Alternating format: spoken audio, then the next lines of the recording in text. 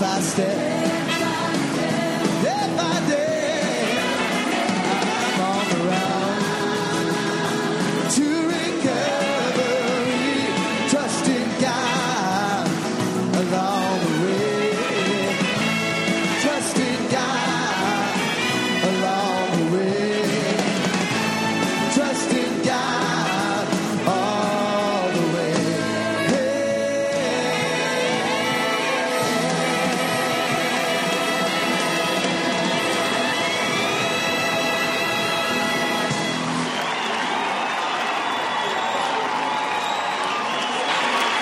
Good evening, everybody. How y'all?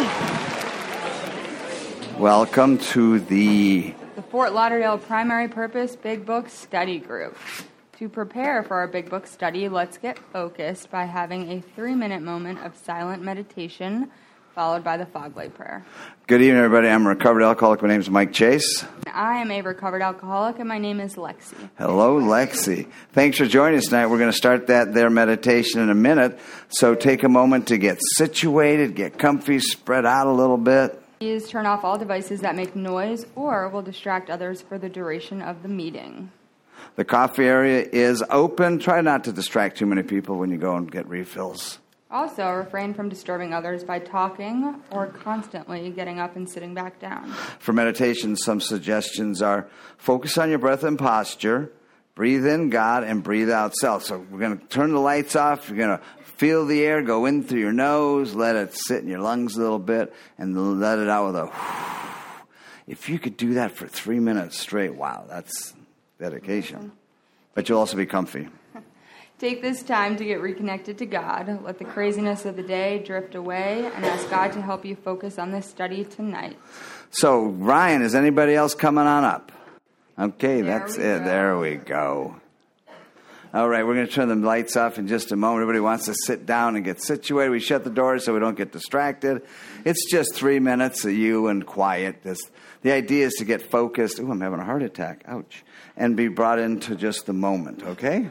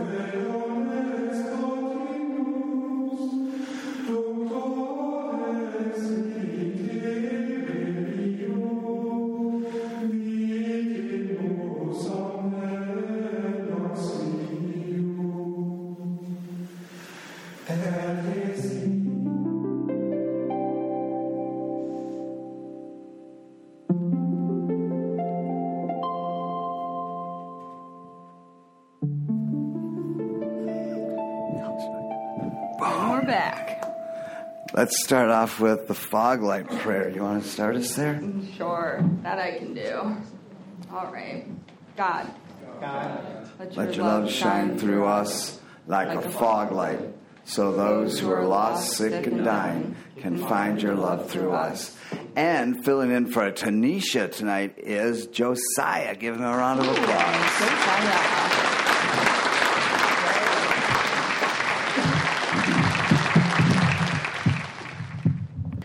Third All right, time's hey, charm. guys. This far away. There you go. My name is Josiah. I'm your recovered alcoholic secretary. Sorry about the technical difficulties. Josiah. In keeping with the seventh tradition, which states that every group shall be fully self-supporting, declining outside contributions, the baskets are now going around. Ooh. So Mark will be passing. What? I'm ready to make a deal. All right. All right. I've asked a friend to read the recovered statement. Who's that? Yay! Megan, come on up. Hi, I'm Megan. I'm an alcoholic. Hi, Megan. Megan. Recovered. We are not cured of alcoholism. Recovered but not cured. That presents a conflict to some alcoholics. If we were cured, we would be able to drink responsibly. No, we are not cured. The allergic reaction to alcohol will remain with us for our lifetime, but we have been restored to sanity. That was the problem. The main problem of the alcoholic centers in his mind rather than in the body.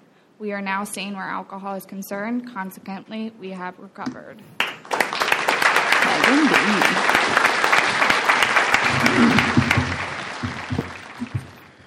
We read this notice to explain why many people in this group identify as recovered rather than recovering. Oh, that's better. And what exactly it means to be a recovered alcoholic. 1940-style Big Book sponsorship from the foreword to the second edition, Alcoholics Anonymous. Of alcoholics who came to AA and really tried, 50% got sober at once and remained that way. 25% sobered up after some relapses, and among the remainder, those who stayed on with AA showed improvement. What we've seen, felt, and come to believe and experience is that God has not changed over time, and neither should this sacred approach back to his loving arms. The statistic above suggests a 75% success rate. Now, in the back, right next to Mark, give us a wave there, buddy.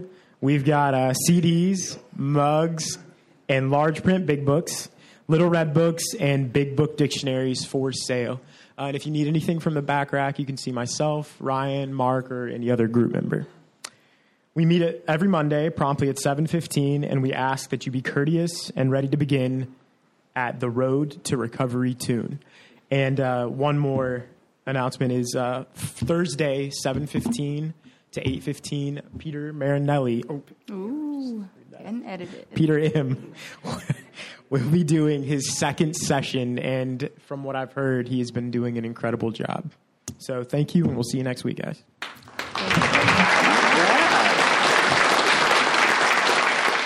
Did you push the button?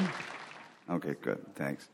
Let's, from the forward of the first edition of the book, Alcoholics Anonymous. We have Alcoholics Anonymous, more than 100 men and women who have recovered from a hopeless state of mind and body. To show others precisely how we have recovered is the main purpose of this book and of this group. From There Is a Solution, also from the Big Book. The tremendous fact for every one of us is that we have discovered a common solution.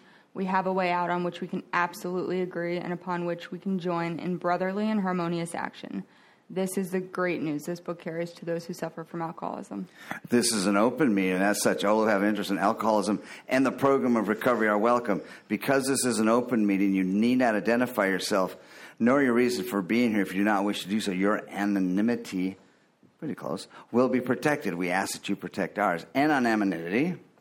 Oh, I get to say the thing tonight? You get to on say the the thing. topic of anonymity, we do have a microphone that goes around, and we podcast this meeting. So if that's something that you are not comfortable with, feel free to pass the microphone. Or you can always disguise your voice or do a cool, funny accent. Your Hello, choice. bonjour. Can I see a show of hands of people joining us for the very first time, never been here before? Welcome. Glad you guys are here. Can I see a show of hands of your recovered alcoholics? And those folks, leave your hands up for just a minute. So, if your hand's not up, we recommend you talk to the ones whose are. They'll get you connected to God, maybe can get you through the book, and then you can, have a life that's free of alcohol and drug addiction. And be happy, joyous, and free.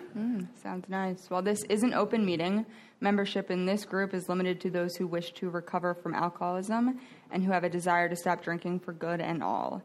Each member of Alcoholics Anonymous is a potential sponsor of a new member and should clearly recognize the obligations and duties of such a responsibility. So, did anybody sneak by our welcoming committee and not have a book? I guess. Who doesn't have a book in front of you? Raise your hand. There we go. Jack needs a book. Yeah. There we go. All right. Oh, before we begin our study of the Big Book, last week we reviewed Tradition 3. And it was amazing. And it was amazing. You Yeah. weren't here, but it was awesome. Tonight, let's take a quick look at Tradition 4. Folks, please refer to the unabridged book, which is page 562, the big fat one. And if you got the ones, the little smaller ones, the abridged version, turn to page 177. He's going to read the short form, the long form, and give us a pony show of what that means to him and, I didn't prepare a pony show. Pony show. well, the same thing. Hi, I'm Ryan. I'm an alcoholic. Hi, Ryan. Hi, Ryan. And tonight we are going over Tradition 4. We'll go like this. It moves over. There you go. Okay. So Tradition 4 in the short form. Each group should be autonomous except in matters affecting other groups or AA as a whole. And in the long form, with respect to its own affairs, each AA group should be responsible to no other authority than its own conscience. But when its plans concern the welfare of neighboring groups also, those groups ought to be consulted, and no group, regional committee, or individual should ever take any action that might greatly affect AA as a whole without conferring with the trustees of the General Service Board. On such issues, our common welfare is paramount. All right.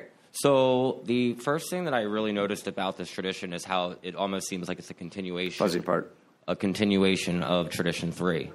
So at the end of Tradition 3, it says that any 2 or 3 alcoholics gathered together can call themselves an AA group, provided that as a group they have no other affiliation. And this tradition just gives those groups the freedom to make its own decisions based on group conscience. So you have like open or closed meetings, you have men's meetings, women's meetings, big book studies, discussion meetings, speaker meetings, and so on. A group can decide on any format at once, provided that it's sticking to AA's primary purpose, carrying the message to still suffering alcoholics. I found a story which I thought really captures the essence of this tradition. So Bill Wilson was on a train headed to California, and he was going to speak at a few meetings. And there was a group in a small Midwestern town that had heard that the train that he was on would be stopping in their town. So he asked them, or they asked him if he'd be willing to speak at their meeting while he was there, and he agreed. So he goes to the meeting, and he's shocked when they open up the meeting by singing some church hymns. But he doesn't say anything. He keeps his word, and he gives his talk. But then he was even more disturbed when they closed the meeting with some church hymns. So he gets back on the train, but this is all still bothering him. He's like, what are these people doing with these church hymns? What are they doing to AA? And it just didn't seem right to him. So he's sitting there thinking about it, and then he starts to consider the size of this town and the population of this town. And it's a small town. And then he thinks of the large number of alcoholics that were at this meeting. And he comes to the conclusion that per capita, this was probably the largest meeting in the country. And if they wanted to sing hymns, that was their business. So in this group, we open with the fog light prayer, right? But other meetings you can go to, you might hear the Serenity Prayer, or someone might read how it works. It's all based on the group's discretion. So while this tradition is great and all, it comes with a cost as well, With this freedom that we get, we also get responsibility to protect AA as a whole. So we have to ask ourselves a question. Does our group always consider the welfare of what's best for AA or of neighboring groups? Or how about individually? Do I always bear in mind that to an outsider who knows that I'm in AA, that my behavior could reflect the fellowship as a whole? Am I practicing these principles in all of my affairs? So these are the responsibilities that fall on our shoulders, and I don't think that they should be taken lightly. But by adhering to these traditions and these principles of this program, each group can pretty much ensure that it won't stray too far from the program's basic tenets. I think the interesting twist about this tradition is that it says that there is no right way, but it also gives each group the right to be wrong, as long as we learn from our mistakes. So there's a little blurb in the 12 and 12 that I want to read, and I think it pretty much sums this tradition up. I just really like the way it's written, too. Children of chaos, we have defiantly played with every brand of fire, only to emerge unharmed, and we think wiser. These very deviations created a vast process of trial and error, which, under the grace of God, has brought us to where we stand today. And that's all I've got for Tradition 4. All right. Woo! Thank you so much. Boom. was Boom. good. It was good. In order for us to stay focused as we study the Big Book, we use the Big Book Study Guide, which was prepared by Krusty Cliff and helped with Joe and Charlie. And they're the Dallas Big Book Primary Purpose Big Book Study Group, folks. So we have chosen, actually I chose Robert to be our reader tonight. So we're all going to start reading on page 139-ish. So Robert's coming on up. He's going to read for us. Give him a round of applause. Give him some energy when he comes up here. So you guys start. We're going to start the study from 141, but we're also going to start teeing up a little bit from 138 ballpark. All right. How's this work? After the page is read, Yeah. we're going to ask a few questions from the podium, starting back at the top of the page we just specified. The answers will be one sentence unless otherwise specified, and multi-part questions are simply a one-sentence answer split up by commas, semicolons, hyphens, and other fun bits of punctuation. Basically, I think it's what she just said is we're going to have Robert read the material 3 or 4 pages, 1 or 2 pages. We see how it goes once through, and then we're going to re-dissect the information we just read a second time through a question and answer set period. Notice how the language in the questions gives us new light which in to consider the study material. Why do we do this? It's important because hearing the question and rereading the content offers a definite way of comprehending the material covered. After we've completed that page, we open up for comments, questions, and observations based on what was just read. If you have spiritual experience with this information, you are free to share. However, Big Book Study is not there. But should you start sharing on topics which are more appropriately discussed in a private setting with your sponsorship or sponsorship family or therapist or psychiatrist, don't be offended when we cut that conversation short. For that purpose, that's why we have fellowship meetings before and after our study time. So when we're sharing tonight, let's stay focused on what we've just read and how what we've read affected you. And also, one thing is like, remember what it was like in 1939 when this is written. So try to put a little bit of mindset of what it was like there and how that might even relate today. Yeah, you can never go wrong by commenting on the page at hand, which brings us to the words of one of the co-founders of Alcoholics Anonymous. Sobriety, freedom from alcohol, through the teaching and practice of the 12 steps, is the sole purpose of any Alcoholics Anonymous group. That's one of my favorite quotes. I love that one. So we are in to the employers tonight, but we just didn't start there. About 76 weeks ago, we started on page 0, which was the very first. It is the preface and the forewords. The main point of the forewords is kind of help us understand what Alcoholics Anonymous is, what this thing's all about, how it got started, how it evolved, when our book came into play. If you're coming into AA to get and hopefully to stay sober, it makes sense that you want to know what you're getting involved in. And we want you to know what you're getting involved in, which brings us to the doctor's opinion. So if you read the forwards, you might get, these guys are a little on fire about this stuff. They seem to be a little gung-ho. So we got the doctor's opinion, which explains why they are so enamored with helping others, why this is so important. We find out about the disease. It's a spiritual malady with a mental deception and a physical allergy, and we see how that progresses. We see how different solutions are not helpful in trying to help it to go away or to have a solution for it. So the doctor's opinion just brings alcoholism to life. The book was written as a book for us, the alcoholic, to start identifying ourselves. At the same time, it was written in such a way that it was bringing information to the general public at hand, because there was so much misinformation. And, what does that look like? And then Bill's story kind of puts a face on the whole thing, It's often referred to as a classic 12-step call. We get to read what Bill's life was, what his life was like, how his drinking career progressed, how he tried to moderate and control his drinking, how he found that he could not do so on his own, how a solution was finally brought into his life, and how he finally succumbed to that solution and what it all looked like after. But to elaborate on exactly what that solution was, we have a chapter called There's a Solution. We just barely touch on the solution in Bill's story. We talk about the benefits we get by it, but we want to figure out why that solution is necessary, why just information alone won't help us to a solution, why fear alone won't bring us to a solution, why my willpower is not enough. So what we do is we have some examples and some ideas about how the solution works with alcoholism, how it's necessary to bring about a psychic change that's going to help us to get away with the mental obsession, which is one of our biggest problems, which we're going to pick up on a chapter called More About Alcoholism. Yeah. Commonly called the chapter on relapse, and it describes a little more about alcoholism or untreated alcoholism. it kind of drills in that we have no effective mental defense against the first drink, and that defense isn't going to come from self-will, and it's not going to come from the fellowship. It has to come from a higher power. But if you're still a little bit weird about the God thing, luckily we have a chapter called We Agnostics. What happens is more about alcoholism, it really paints us into a corner.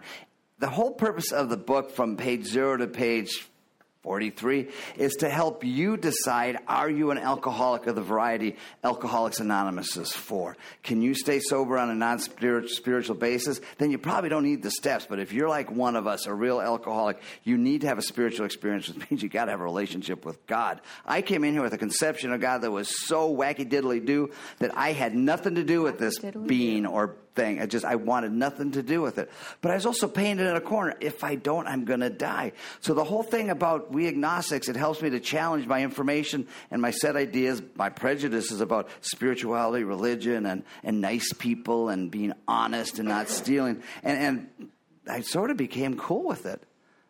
By the way, if I didn't, I was going to die. So I had this. It wasn't like, well, let's just do it for fun. It was either I do this way of life and I live happy, joyous, and free, or I die. So I'm ready to do that, but I'm not sure how to do that. So we have a chapter called How It Works. And it kind of starts a little bit with how it won't work, and it being a path to a spiritual experience. We've kind of started on our steps a little with 1 and 2 up until this point, but if we're ready, it gets us right on a third step, which is where we give our will, which is our thoughts, and our life, which is our actions, over to the care of God as we understand Him, how we began to understand Him in We Agnostics. And then we start right away on a fourth step, which is when we're trying to identify all the things that are blocking us from God. So we're writing down all of our resentments, our sex inventories, our fears, and our harms to others. And for probably the first time, we get to see who we really are. And it's probably not super pretty, but we still need more action. The fourth step in and of itself is not enough, which brings us into action. Now, more action. The funny thing about that you brought up in the first paragraph of How It Works, it tells us who's not going to get sober, who this isn't going to work for. Tells us right away. Those who do not entirely give themselves to this simple way of life are not going to get it, you know? And hopefully by page 0 to page 58 to page 60, 63, you're convinced beyond a reasonable doubt. So you've got this fourth step of resentments and fears and sex contact and harms to others, and I see what's wrong with me. Well, we got another chapter called Into Action where somebody else also reviews that with you. And if you're anything like me, he points out all the things I missed. It's like, whoa, I didn't see that one coming. And I got honest with myself for the first time, and I saw the dirtbag that was showing up in everybody's life, and I was willing to not be that person anymore. Step 6. And then I asked God to help me deal with that. I turned it over to God in step 7. Next thing you know, I had to get straight with the world as a whole, because I screwed all you people up. So I had step 8 where I studied and found out how I screwed people over. Step 9 with direction of my sponsor and people who know what they're doing. I went and I had a lifetime of making amends. Step 10 is where I started to keep myself cleaner, because it's easy to get clean, but how do I not get dirtier? So I get this 10-step inventory as I go through the day so I don't turn back into that dirtbag slowly but surely. And then 11th step is, how do I have this relationship with God? What do I do with it? Because the brass ring, the goal of Alcoholics Anonymous is to have this relationship with God. Well, I need directions on how to make it better and how to keep it going. So we got step 11. Now that I have this going, why did God sober me up? To working with others, which is kind of what it's all about. It's entirely devoted to our 12th step, which says, having had a spiritual experience, we try to carry this message to other alcoholics. Because as it's pointed out all throughout our book, nothing will so much ensure our own immunity from drinking as intensive work with other alcoholics. That's why we do that. Intense. I love that. That's why we do that, yeah. And it's intensive. And it's a joy, and it's a pleasure. It's a purpose. We were talking earlier. The benefit of sponsorship. It's nice to get the guys started and through the steps. But for me as a sponsor, that's when I did my most growing. You know, when I had my first sponsee, even today after numerous sponsees, that's when I grow. That's the best part. I get you all sponsees started and connected to God. But if they don't intensively work with newcomers, they're just going to be, sliding in mud for a while till they actually figure out how this thing works. So I'm good with God. I'm working with others, but my family still has to deal with the fact that I've screwed them over. So we have a chapter called To the Wives, which is also to the husbands or to the boyfriends or to my partner or to my significant other, basically the people who lived with us through all the crap we put them through. And it's trying to get them to get their lives better.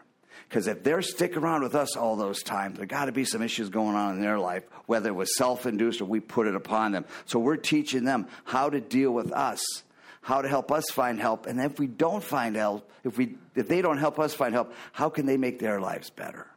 And then now that mom or the boyfriend or the significant other is fixed, we have to look at the rest of the family. So we have a chapter called The Family Afterwards. Yeah. It's kind of like an extension of the two wives, but it opens it up to everybody. Now you got the kids in there, the siblings in there, your grandparents, everyone else that doesn't fall into the spouse-partner category.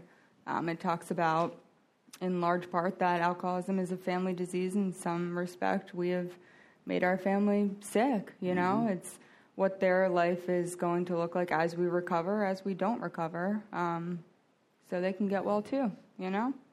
Which brings us into what we are discussing tonight. to the employer. To employers. Now, to the family, the person we used to be as a drunk, that lying, cheating, stealing, no life, self-centered, inconsiderate person to our family, we suddenly flip over, and that's got to be a total freak out for them, you know? Same thing for our bosses. I was calling in late. I think I'm the best employee he's ever had, you know, and I'm just doing all this great stuff while I'm also sleeping in the dad, or I'm calling in late all the time. But all of a sudden, I become this really good employee. I'm showing up on time and doing the stuff I'm supposed to do. And then he wonders, well, how about the other guys in the office? What about this person? So this is an opportunity for us to help employers to learn how to deal with folks like us. Because there's no human resources book that says how to deal with your alcoholic. Well, there is. It's called the Big Book of Alcoholics Anonymous. So we're in that. We're learning a little bit about how to decide whether this person's actually serious about getting sober, or are they just running a line on us, taking advantage of us. So we're going to start reading on page 139. 139. And I'm going to have, if you desire. Sounds good to me. Yeah. How you feel about that, Robert? If you desire. 139, and we'll probably read to like 143, 44 ballpark. Okay. Thanks. If you desire to help, it might be well to disregard your own drinking or lack of it. Whether you are a hard drinker, a moderate drinker, or a teetotaler, you may have some pretty strong opinions, perhaps prejudices. Those who drink moderately may be more annoyed with an alcoholic than a total abstainer would be.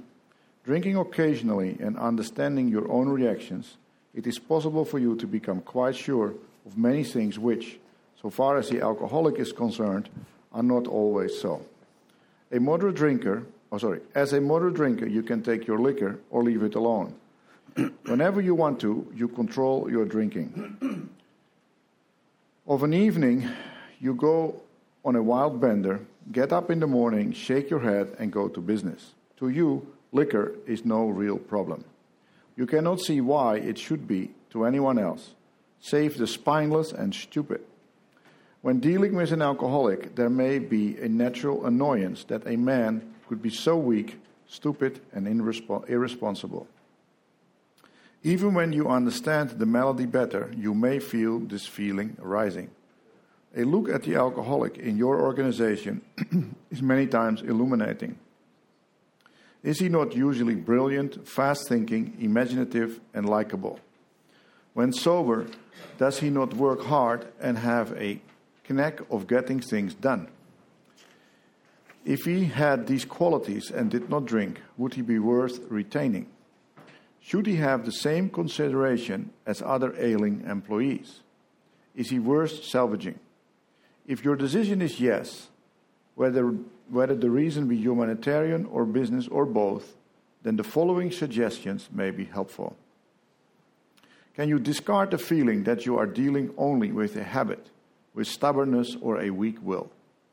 If this presents difficulty, rereading chapters 2 and 3, where the alcoholic sickness is discussed, at any length, might be worthwhile. So you get the impression that before they even get to this chapter, they probably read the book or should have read the book to get an idea what alcoholism is. And then we're going to nail in, now that you're an employer, this is how we're going to deal with this alcoholic guy that you know about. Just don't throw him into to the employers. Let them find out about alcoholism by reading the book. And then they can bring it to their own particular viewpoint by having employers. You, as a businessman, want to know the necessities before considering the result. If you concede that your employee is ill, can he be forgiven for what he has done in the past? Can his past absurdities be forgotten? Can it be appreciated that he has been a victim of crooked thinking directly caused by the action of alcohol on his brain? I well remember the shock I received when a prominent doctor in Chicago told me of cases where pressure of the spinal fluid actually ruptured the brain. No wonder an alcoholic is strangely irrational. Who wouldn't be with such a fevered brain? Normal drinkers are not so affected, nor can they understand the aberrations of the alcoholic. Your man has probably been trying to conceal a number of scrapes, perhaps pretty messy ones. They may be disgusting. You may be at loss to understand how such a seemingly above-board chap could be so involved. But these scrapes can generally be charged, no matter how bad, to the abnormal action of alcohol on his mind. When drinking or getting over about an alcoholic, sometimes the model of honesty when normal will do incredible things. Afterwards, his revulsion will be terrible. Nearly always, these antics indicate nothing more than temporary conditions. This is not to say that all alcoholics are honest and upright when not drinking. Of course, that isn't so, and such people often may impose on you. Seeing your attempt to understand and help, some men will try to take advantage of your kindness. If you are sure your man does not want to stop, he may as well be discharged. The sooner the better. You are not doing him a favor by keeping him on. Firing such an individual may prove a blessing to him. It may be just the jolt he needs. I know, in my own particular case, that nothing my company could have done would have stopped me for so long as I was able to hold my position. I could not possibly realize how serious my situation was. They had fired me first, and They had fired me first, and then they had taken steps to see that I was presented with the solution contained in this book. I might have returned to them 6 months later, a well man. But there are many men who want to stop, and with them you can go far. Your understanding treatment of these cases will pay dividends. Perhaps you have such a man in mind. He wants to quit drinking, and you want to help him, even if it be only a matter of good business. You now know more about alcoholism. You can see that he is mentally and physically sick. You are willing to overlook his past performances. Suppose an approach is made, something like this. So up to this point, we've had the problems, the issues, the consequences. Now we're getting into the part of the books I always like to get into the solution. Now that we got this guy, how can we help the person? State that you know about his drinking and it must stop.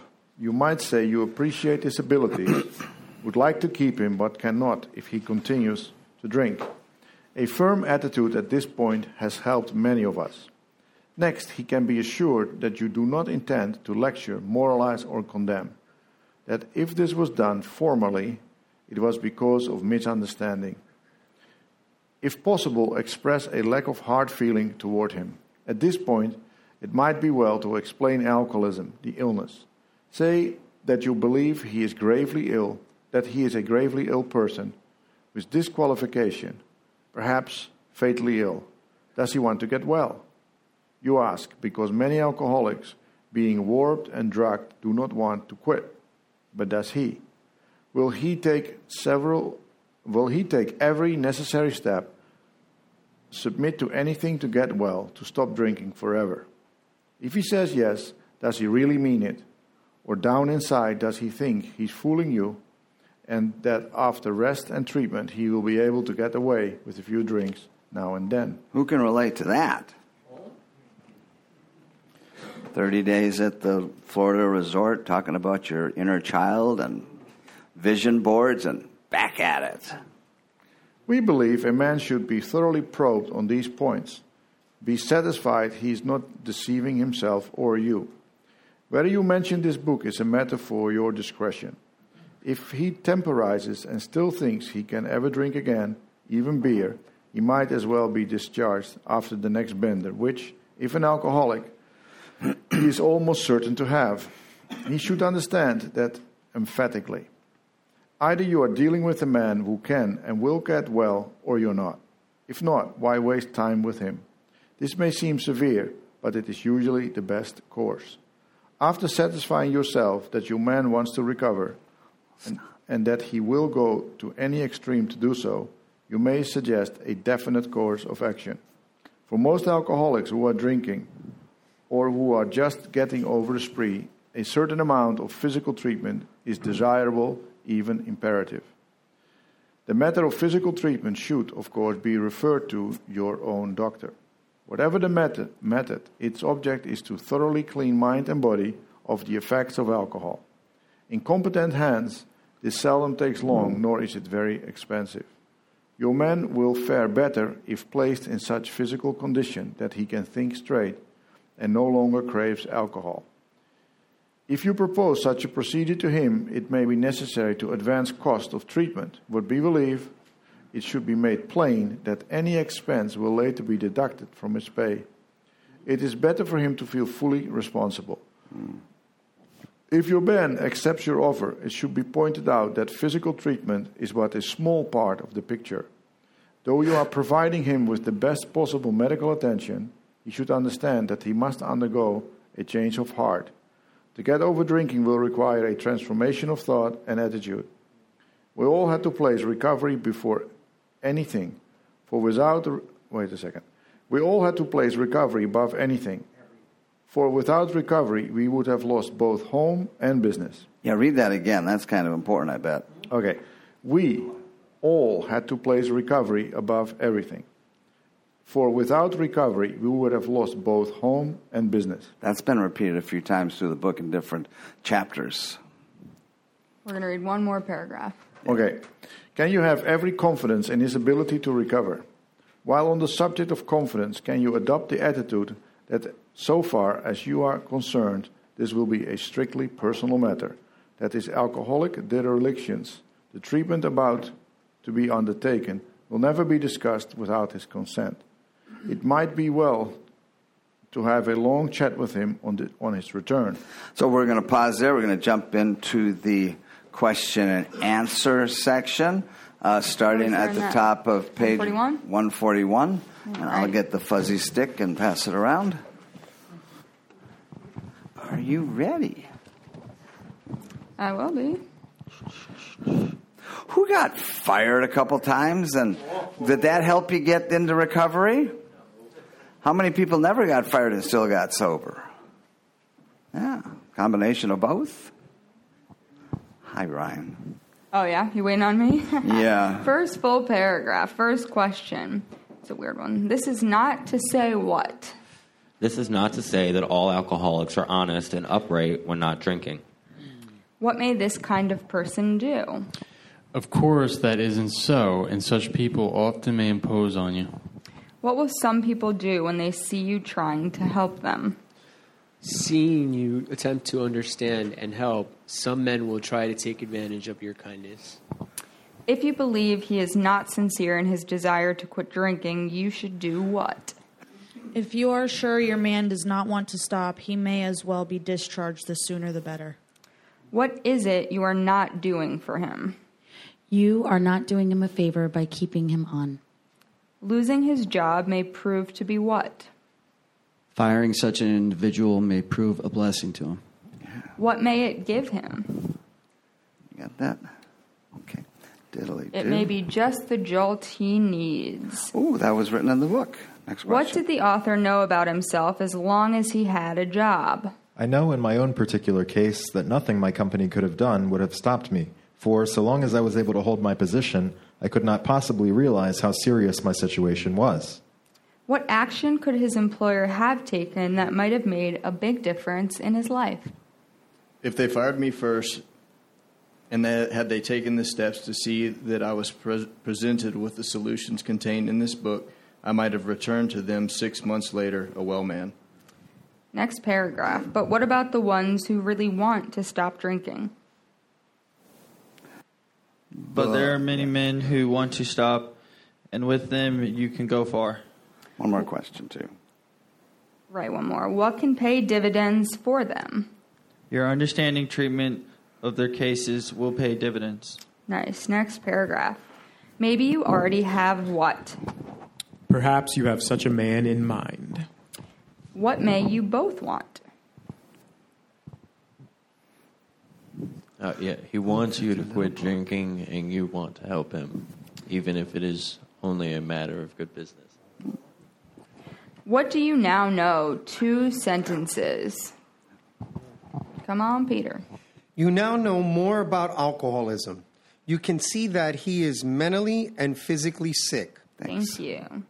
What are you now willing to do? Tanisha. You are willing to overlook his past performances. There's been performances like drug. Yeah. Okay. Get it. Next. Because I always thought my performance was really good at the company. I guess it was performances that got me into trouble. To make your initial approach, what can you tell him you know? State that you know about his drinking and that it must stop. You might also say you appreciate his what? You might say you appreciate his abilities, would like to keep him, but cannot if he continues to drink. Also, you would like to do what? Next, he can be assured that you do not intend to lecture, moralize, or condemn. Next, he can be assured that you do not intend to lecture, moralize, or condemn. All right. What should you express to him? If possible, express a lack of hard feeling toward him. There we go. At this point, what might you do? At this point, it might be well to explain alcoholism, the illness. Tell him you believe he is what? Say that you believe he is gravely ill. Person with this qualification being perhaps fatally ill, does he not want to get well? What question do you ask him? You ask because many alcoholics, being warped and drugged, do not want to quit, but does he? Why would you ask this question? Will he take every necessary step, submit to anything to get well, to stop drinking forever?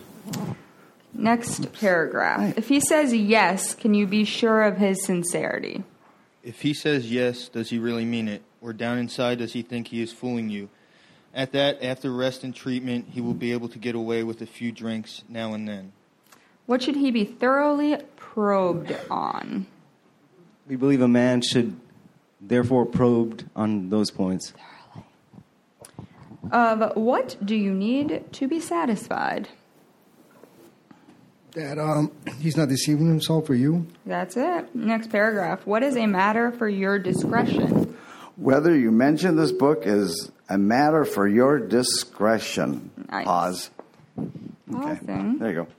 If he decides to quit for a little while, believing he can then drink successfully, you should probably do what after his next binge? If he temporizes and still thinks he can ever drink again, even beer, he might as well be discharged after the next bender, which, if an alcoholic, he is almost certain to have.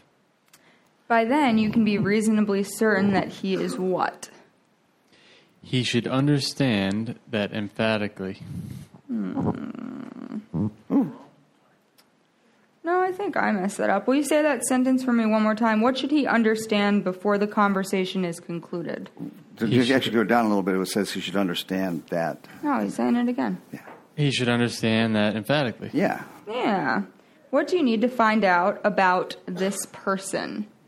Either you are dealing with a man who can and will get well, or you are not. If he is not sincere, you may decide to do what? If not, why waste time with him? Would this be too severe? This may seem severe, but it is usually the best course. Nice. New paragraph. Once you are convinced he is sincere, what might you do? After satisfying yourself that your man wants to recover and he will go to any extreme to do so, you may suggest a definite course of action. If he is drinking or coming off a drunk, what may he need? For most alcoholics who are drinking or just getting over a spree, a certain amount of physical treatment is desirable, even imperative. Nice. Page 143. Who should make the call regarding physical treatment. The matter of physical treatment should, of course, be referred to your own doctor. Why may this be necessary? Whatever the method is, its object is to thoroughly clear your mind and body of the effects of alcohol. Should this process be either long or expensive? In competent hands, it seldom takes long, nor is it very expensive. Never been to Florida. Why is this desirable?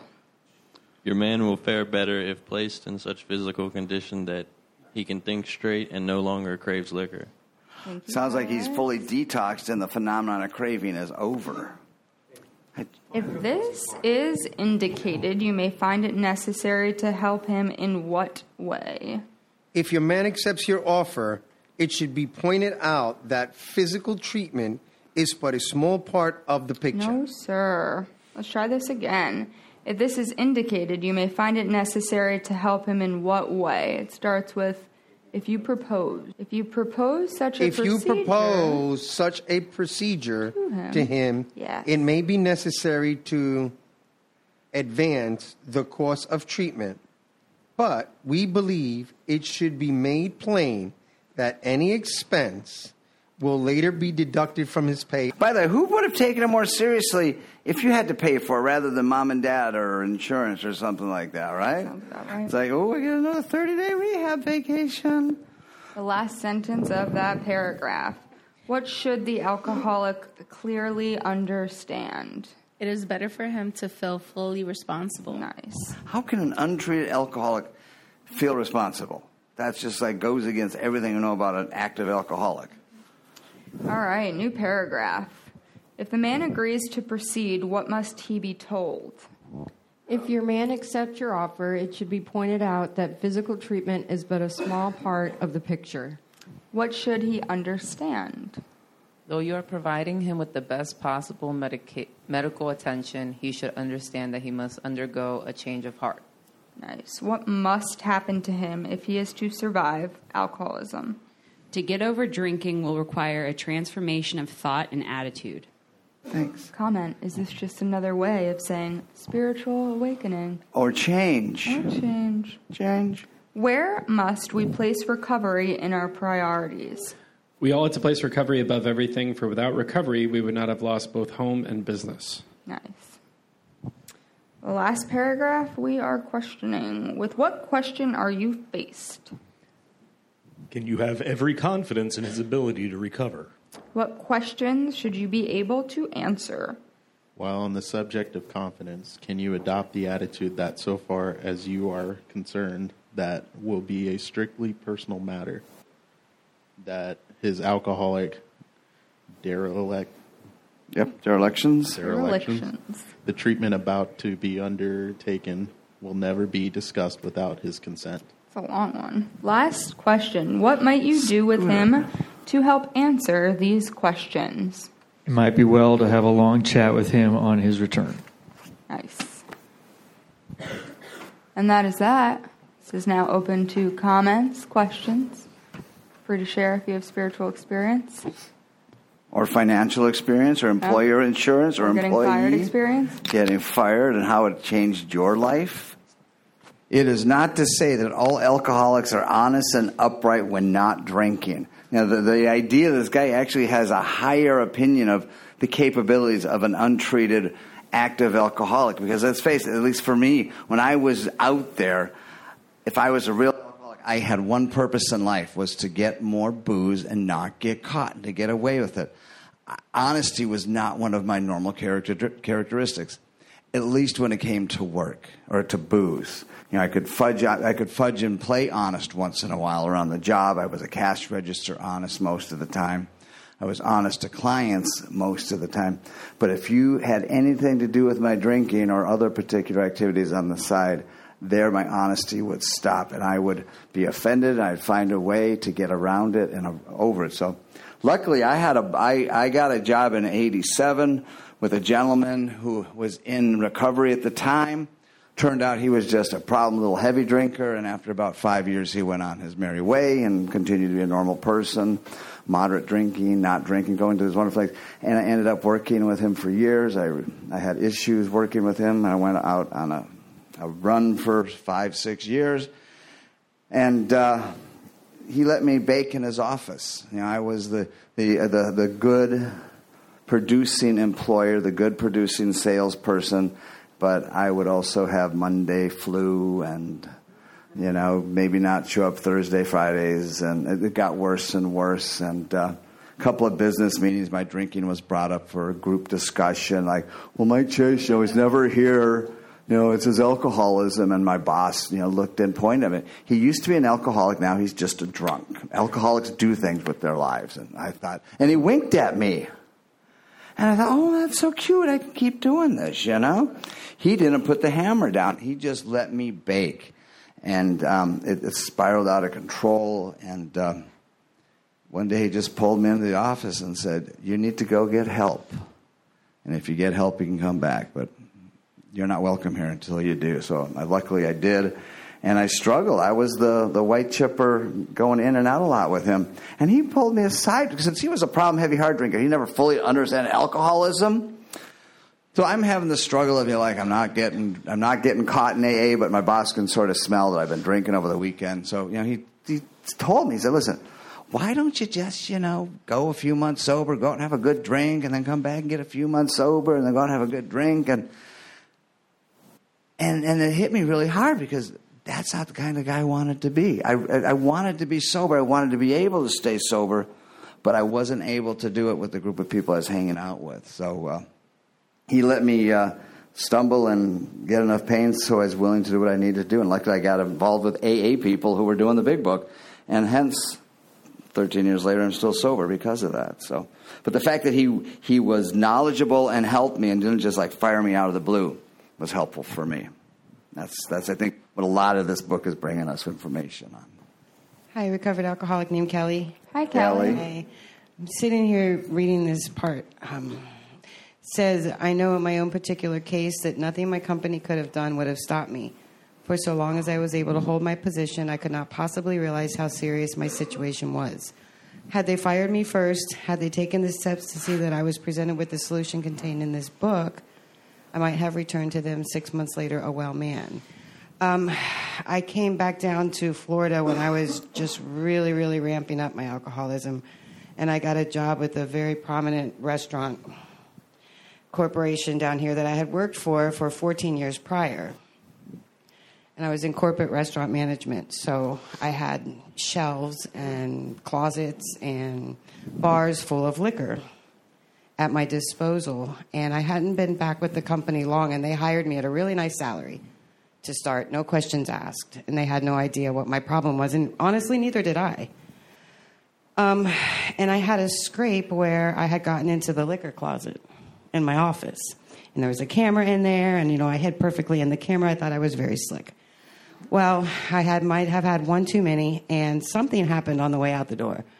I ran into somebody, I collided with somebody, and I may or may not have acted abnormally. And I was talked to by my boss the next day, who was a longtime friend of mine. And she asked me, had I been drinking? And I said, no. I know what you're talking about. And she kind of let it go. You know, she's like, well, if you were, this can't happen any longer. You know, and I think back to that day, and then I kept going and kept going with my drinking. And then I walked out of work one day, and she came to talk to me at my house. And I was drunk. And I did not know what I didn't know. I didn't know I was an alcoholic. I didn't know what was wrong with me, but I couldn't stop drinking. And I think back to that. I know they were concerned, but they overlooked these situations. And then when the final blow up came up, and I was a general manager, and I was in charge of, you know, $20,000 food orders, liquor inventory, cash, bank, everything. Started again that morning. I couldn't stop drinking, and I walked out. In the middle, I didn't get fired. I walked out, and you know, I left a lot of people hanging. A lot of work. It was bad, you know. And they called me and they said, "You can have your job back in another store." of course, I was so ashamed of my behavior, and it was getting worse and worse. So I just said no. But had they known about this solution, who knows if I would have taken it or not. But my behavior was just ridiculous, and had I gotten fired, that might have been the jolt I needed. So, I think this is a really good chapter for employees, especially it turns out later on that a lot of the people that run this company and own it are in recovery. Now or back then? Now. Okay. In the industry, shocking. Yeah. They were, and earlier in the chapter, it talks about how they overlook, our behavior because we have a lot of good qualities. Yeah. I was really good at what I did. I couldn't hold my job. I wasn't reliable any longer. I like how you bring that up because in the early part, they do talk about how they look the other way as long as they're producing and making money because they don't look at it as a progressive malady, a fatality. It was just, this is a hard company, we party hardy and we do like that. But now he knows what alcohol is. It's progressive and it's going to go. So now they can look at it differently. They got a gal like you in the same situation. Maybe they can get him quicker. I had a coworker he hired that, turned out he was alcoholic. And my boss told me, I hired this guy. He goes to AA and stuff like that. And I'm thinking, oh, shit. But, nice, and he says, well, what happens if he drinks? I go, yeah, well, you fire him. And I'm drinking. He knows. He says, no, we just work with him. And I think that must have been like a signal to me, that ominous warning I failed to heed, He knew that people are going to have bumps along the road. He knew enough about that. Did I walk on somebody earlier? And this chapter is definitely written by people who understand alcoholism. I couldn't help but think as we were reading this to the paragraph, and there is a solution that explains the reactions of non-alcoholics or the people that don't understand alcoholism have to us. And how many times have people said to us, I can take it or leave it alone. Why can't he? Why don't you drink like a gentleman or quit? That fellow can't handle his liquor. Why don't you try beer or wine? Lay off the hard stuff. His willpower must be so weak. He could stop if he wanted to, and you don't find that in this chapter. Instead, you can see that he is mentally and physically ill. Are you willing to overlook his past performances?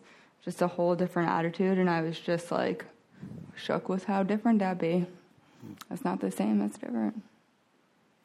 Definitely don't take this attitude into sponsorship. If he drinks, you fire him. No, you work with him. You keep going over with them and stuff.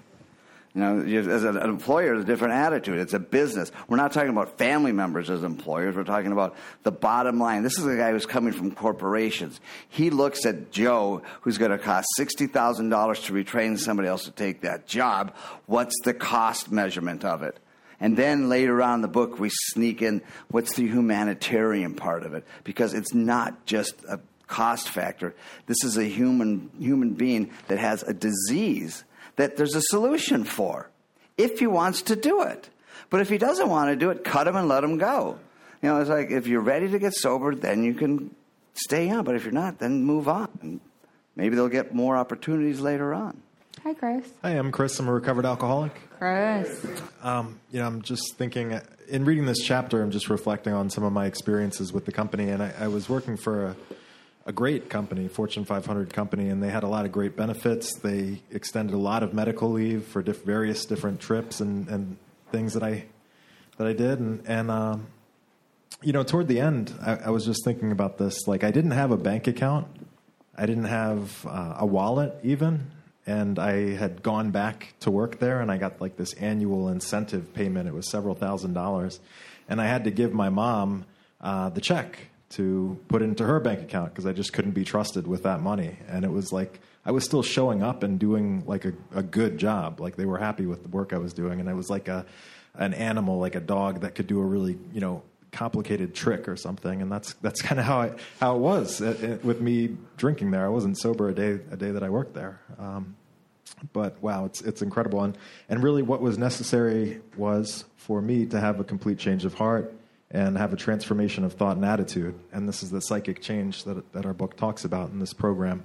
And I did have to put recovery before anything. I resigned from the job. I didn't get fired because I realized that I was just able to do it unconsciously, basically. So I would have done it forever as long as they kept paying me. And so thank God for Alcoholics Anonymous. Peter, you got something? Sorry. All right, Jordan, you had Slide on Saturday, Hey, Jordan. Jordan, recovered alcoholic. Hi, Jordan. It was talking about the effects that alcohol has on our mind. And obviously the insane effects that alcohol has, like while we're drinking. But I also, I would wake up in the morning and I would go to work after having a period of sobriety and building a great reputation with this company I was working for. And I never had any clarity about my performance and the decline in my abilities to do my job. So I'm going in there and my ego is just, listen, they should value me the same way they did when I was sober. I can do no wrong. I had no awareness of my attitude, my behavior towards other people, my resentments towards the people that I was working with. But in my mind, I still felt like I deserved that respect. I really demanded that respect from people I worked with. And I noticed that, slowly the behaviors of the people that I worked with changed towards me, and I was offended by that. And then inevitably, we have that outburst. And I had that outburst, and I was fired from my job. And it took me a long time to get honest with, I deserved absolutely to be fired. That thing in me would not let go of the fact that, the contribution that I had made to this company was so great that I'm allowed to screw up and just be a terrible employee for a period of time, and they should just deal with it. So it was a humbling experience to go through this process and get honest and say, you know what, I was really terrible to these people that were very gracious to me, that really gave me plenty of opportunities that I couldn't see. And that's what this program does, is it slowly brings me to a place where I can be honest about my behavior and then go and correct those things in the future. So thanks for letting me share. Thanks. I like how they put a timeline of 6 months on this, right? After 6 months, you'll come back, it'll be fantastic. Don't drag this stuff out over the years and whatnot like that. Josiah, you had your hand up. Josiah, alcoholic. I'd never read this before going through it with you guys here, and it just strikes me how wonderful and informative it is for employers, because in college I had an excellent job. I had a job at a 5-star, 5-diamond resort, which is funny because I went to work withdrawing my butt off so many times. I had to fake this 5-star persona, just skin crawling, heart beating out of my chest, just the awful way to live. But I say that to say, I had a wonderful boss, and he was an ex-problem drinker, right? He was not an alcoholic, and he did not require a spiritual solution. However, he was very understanding. And he took me aside one afternoon, and he was like, look, I know what's going on with you. And then he kind of opened up about how he had used to drink, and he said, look, my suggestion is, at night, instead of drinking beer, drink chamomile tea. And I just thought to myself, I was like, if only that worked. But it doesn't work like that for me. I'm an alcoholic. I require a spiritual solution. And that was thrown into sharp relief this past week. I was going through some emotional strain and, would have drank if I hadn't been, before that, working with a sponsor and reading and looking for sponsees. And that's what works, So if he had suggested that to me, maybe it would have been different. But I got fired, so chamomile tea did not work. Nothing will so ensure immunity from drinking as intensively working with others. Well, I got the same thing. I went to an AA group that was a bunch of long-term problem heavy heart drinkers, and their solution to me was, even if you want to drink, you don't have to drink anymore, and don't drink between meetings, and you won't get drunk, and put the plug in the jug, and get us commitment. And I kept drinking. And they were shocked. It's like, why do you drink? You had a commitment. You could be drinking chamomile tea. I could have been drinking a whole pamphlet, chamomile so tea. Strange. Yeah. Anybody else want to share tonight? Shay, gentleman in the back. Hello. Shay's going to talk, he said. How's it going? Thank you. My name is Santi. I'm an addict. Hi, Santi. I'm glad I came here tonight. In my case, I was the employer. I moved to South America back in 2012 when I opened up my own restaurant. Once I got there, after the reopening, about 3-4 months after the restaurant was opened, I relapsed. I relapsed really bad. I was out for like 10 days, drinking, getting high, doing drugs and alcohol. And my mother had to go save my restaurant. She was the one that stuck her head there, and so I didn't show up. There were employees there. They had to order food, pay the employees, pay the rent, and I told her I was out. I was going to take a couple of days off because I've been working every day. And I've been an addict since I was 16. I'm 49 years old now. She after I came back, she saw me. I had lost like 20, 30 pounds in no matter 2 weeks. I was a mess. And I promised I wasn't going to do it again, stuff like that. Anyway, this behavior kept on I had the restaurant for 5 years. It was relapse after relapse. I would disappear for a month and a half. She would have to go to the restaurant, take care of it. And after a year after a year of the opening, she sent me to rehab over there. She said I was coming out of my apartment, and 4 guys rushed me. They threw me on the ground. They handcuffed me and stuck me in a car and took me to rehab. That's how it's down there, by force. And they, once I was in rehab, they verbally abuse you, they physically abuse you. The conditions were horrible. I got out, relapsed again. Within that 5-year period, she sent me to rehab 6 times. And it got to a point where she changed the locks on my own restaurant. I would pay somebody to go open the locks, to go in, steal whatever I can from my own stuff, to go sell it. 2, 3 in the morning, I would, it was a chicken rotisserie restaurant. I would cook chickens in the oven to go give it to a drug dealer. So what's the solution here? What finally happened? It got to a point where I had, the lease was over. I had to close down the restaurant, and I came here to the States, to save some money to go back and reopen it. I ended up relapsing again, and first time out of 7 times I've been in rehab, my solution that I see coming out of it is I finally gave myself to God and to the program.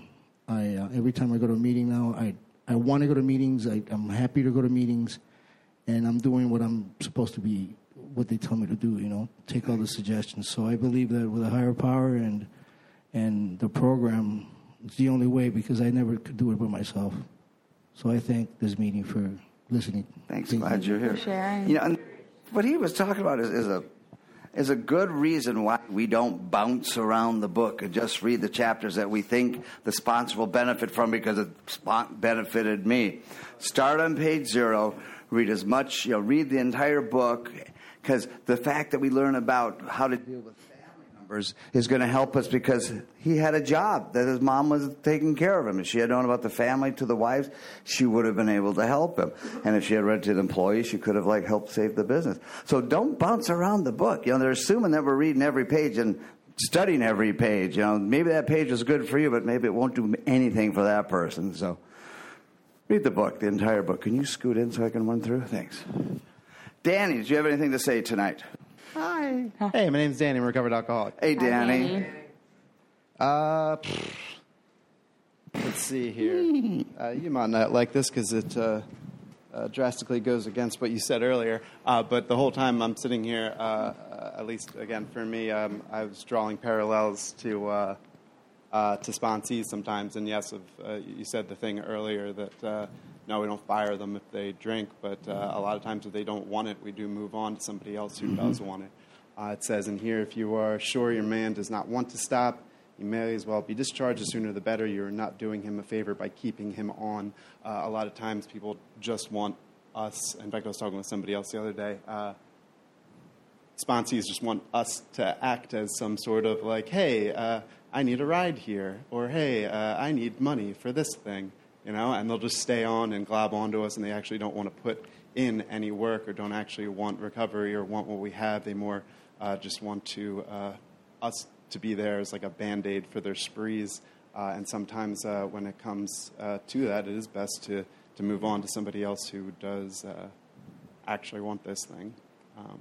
But yeah, that's the best I can come up with right now, Mike, with you putting me on the spot there. Thank you. And you're absolutely right. But then again, sponsorship isn't car service. It's not financial at most. It's not the bank. It's like I tell my guys, you want to come and read the book? You want to do some step work? No. But as soon as they say they want to, then we bring them right back, right?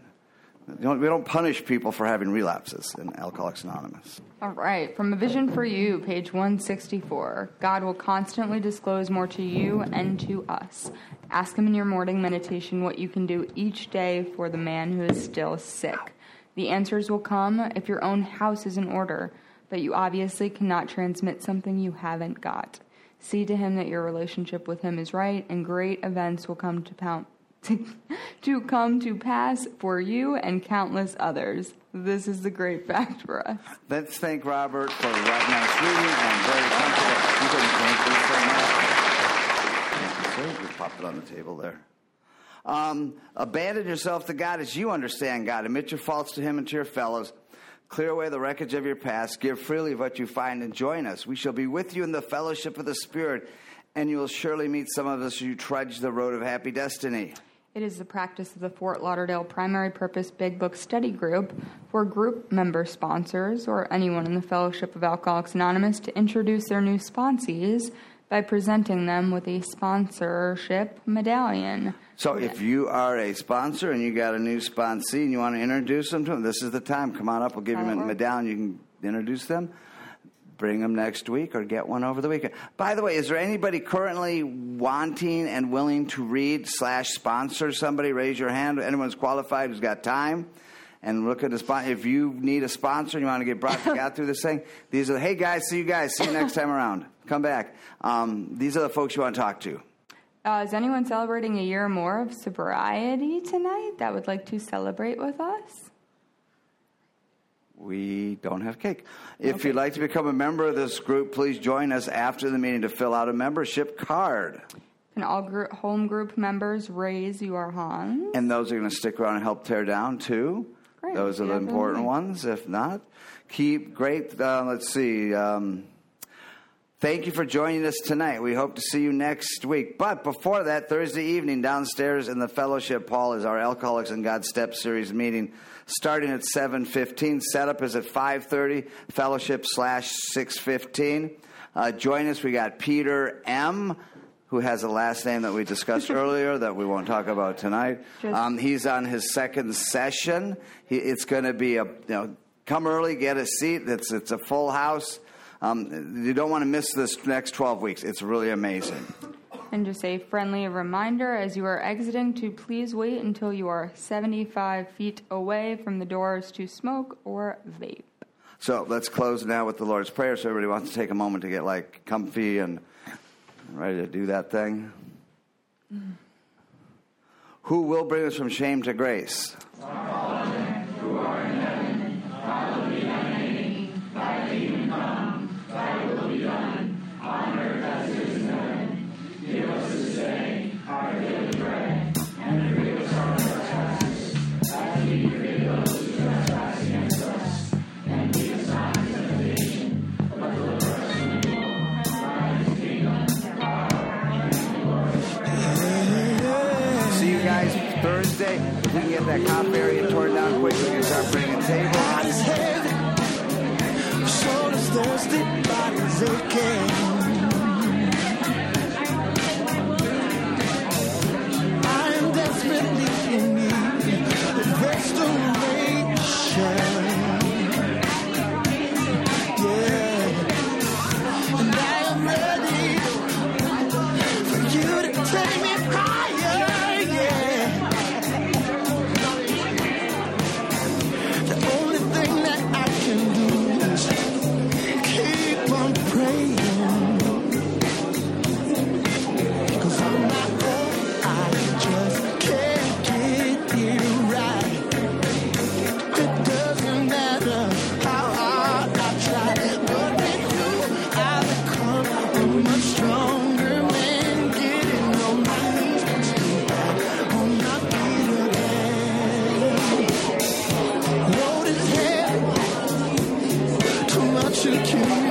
tell you.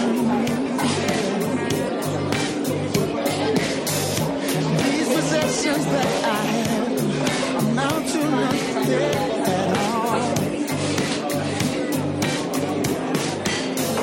And I am willing to hand over every one of them.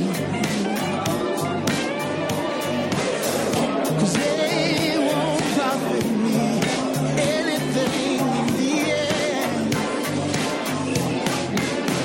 On my own, I just can't get it right. It doesn't matter how hard I try, but with you, I become a much stronger man. Getting on my knees puts me back on my feet again. Getting on my knees puts me back on my feet again. Never again will I wander without you alone in the wilderness. No, I won't. Will I offer to you anything less than my very best? Oh, Jesus. Never again. Now that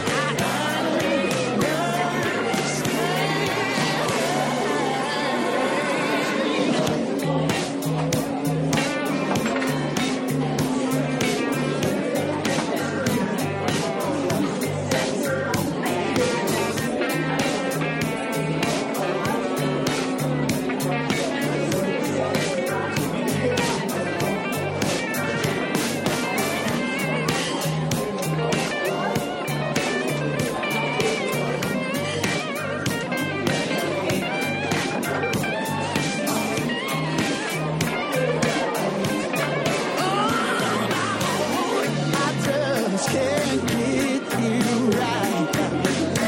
It doesn't matter how hard I try, but with you I become a much stronger man. Getting on my knees puts me back on my feet again. On my own, I just can't get it right. It doesn't matter how hard I try, but with you I become a much stronger man. Getting on my knees puts me back on my feet again. Getting on my knees puts me back on my feet. Getting on my knees puts me back on my feet again. Yeah,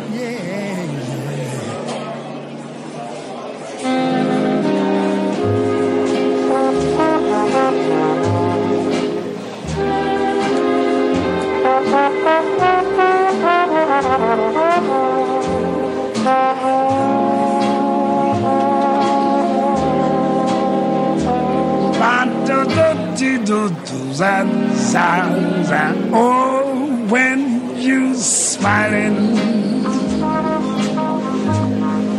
when you smiling, the whole world smiles with you,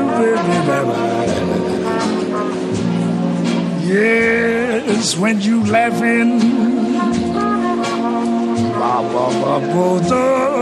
When you're laughing, yes, the sun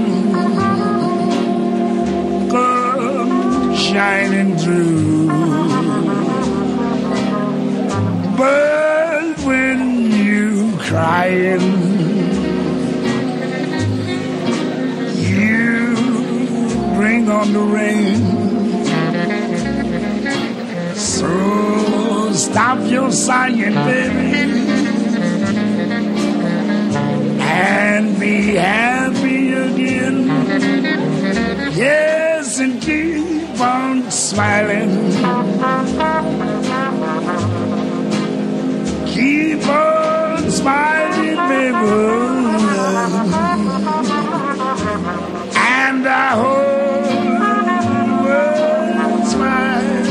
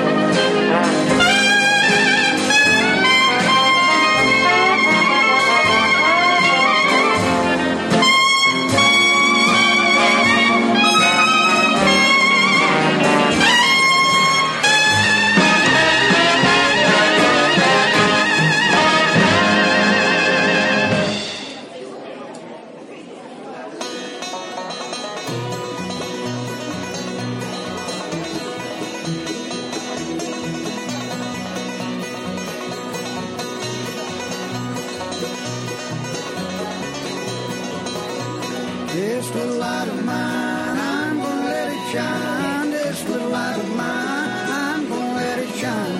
This little light of mine, I'm gonna let it shine. Let it shine, shine, shine, let it shine.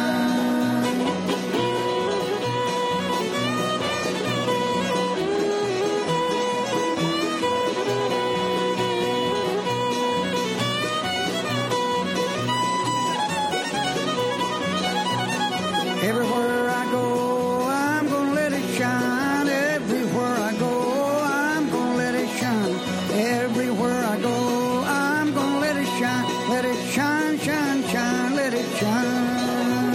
This little light of mine, I'm gonna let it shine. This little light of mine, I'm gonna let it shine. This little light of mine, I'm gonna let it shine. Let it shine, shine, shine, let it shine.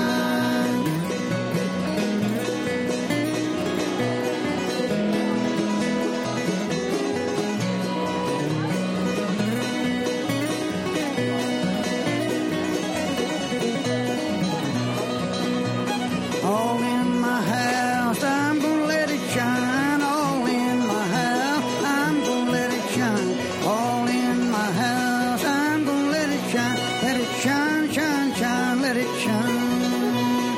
This little light of mine, I'm gonna let it shine. This little light of mine, I'm gonna let it shine. This little light of mine, I'm gonna let it shine. Let it shine, shine, shine, let it shine.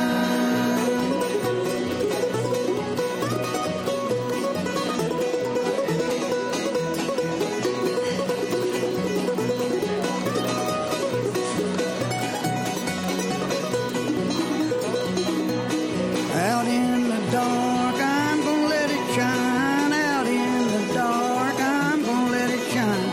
Out in the dark, I'm gonna let it shine. Let it shine, shine, shine, let it shine. This little light of mine, I'm gonna let it shine. This little light of mine, I'm gonna let it shine. This little light of mine, I'm gonna let it shine. Let it shine, shine, shine, let it shine.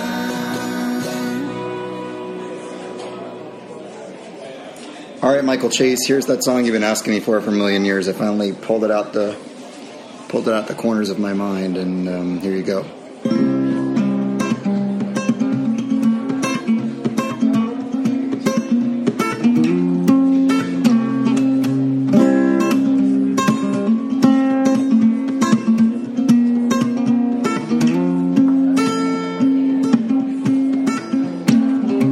Fog is lifted, I see the light. Count my blessings when I go to sleep at night, and I dream now.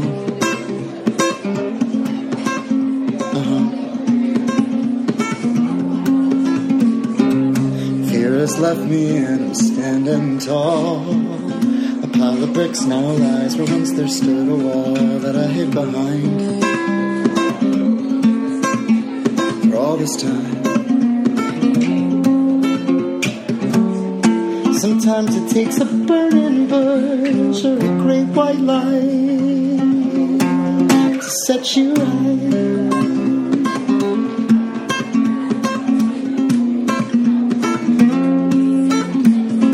Well, my eyes don't cry now, and I'm out to dry. Pity party's over, the guest of honor has arrived, and he's on my side. For the first time in my life, are green now, growing vines. They twist and turn each way, flowers blooming all the time right outside my door. But never before I had to change everything to realize that today is the best day of my life.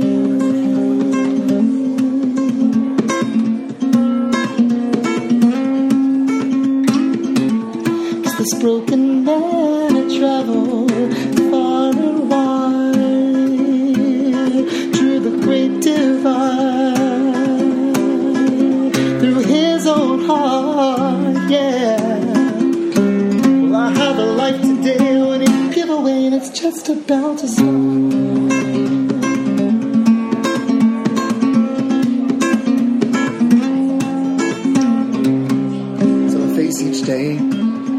brand new way. Show up and plug in my guitar, and I play my songs, and people sing along, and stomp their feet and raise their arms. And here in this moment that we share, nothing could compare.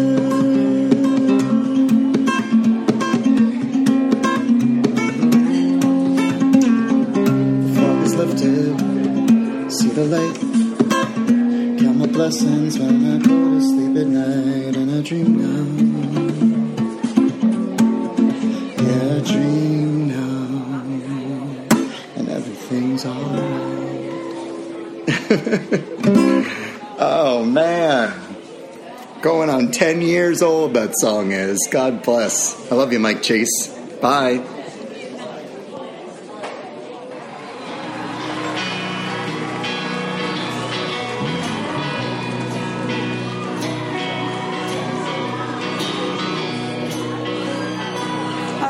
This one, don't you?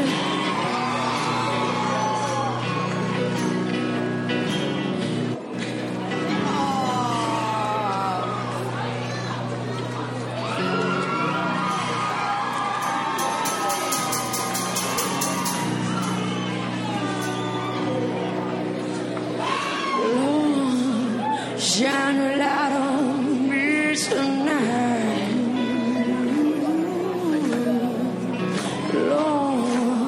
Shine a light on me tonight. There's no place for a woman like me. My hands are dirty, but my soul is clean. So Lord, shine a light on me tonight. I say these feet as far as the road. Work these hands right down to the bone. Work these hands right down to the bone. I've worked so hard for someone I don't know. Watch these walls be bought and sold. So Lord, shine your light on me tonight.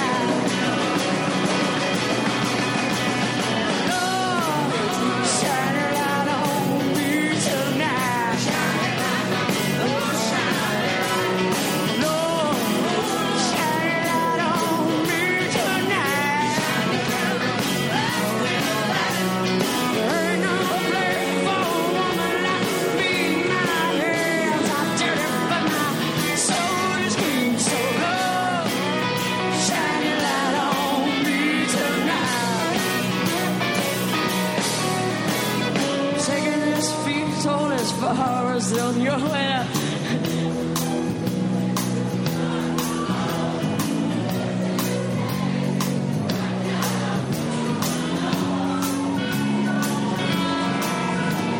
See, I once was young and free, baby.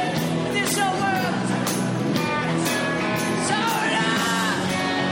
Shine your light on me tonight. Lord, shine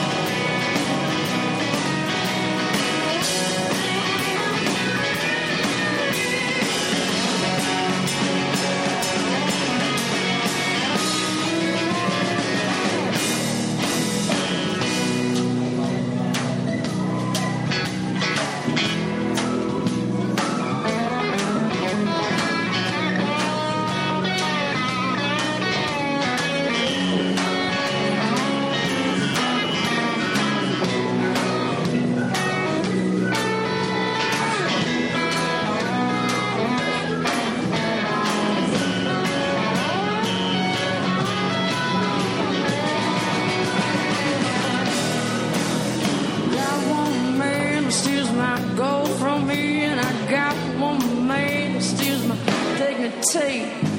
Got one man that just won't sell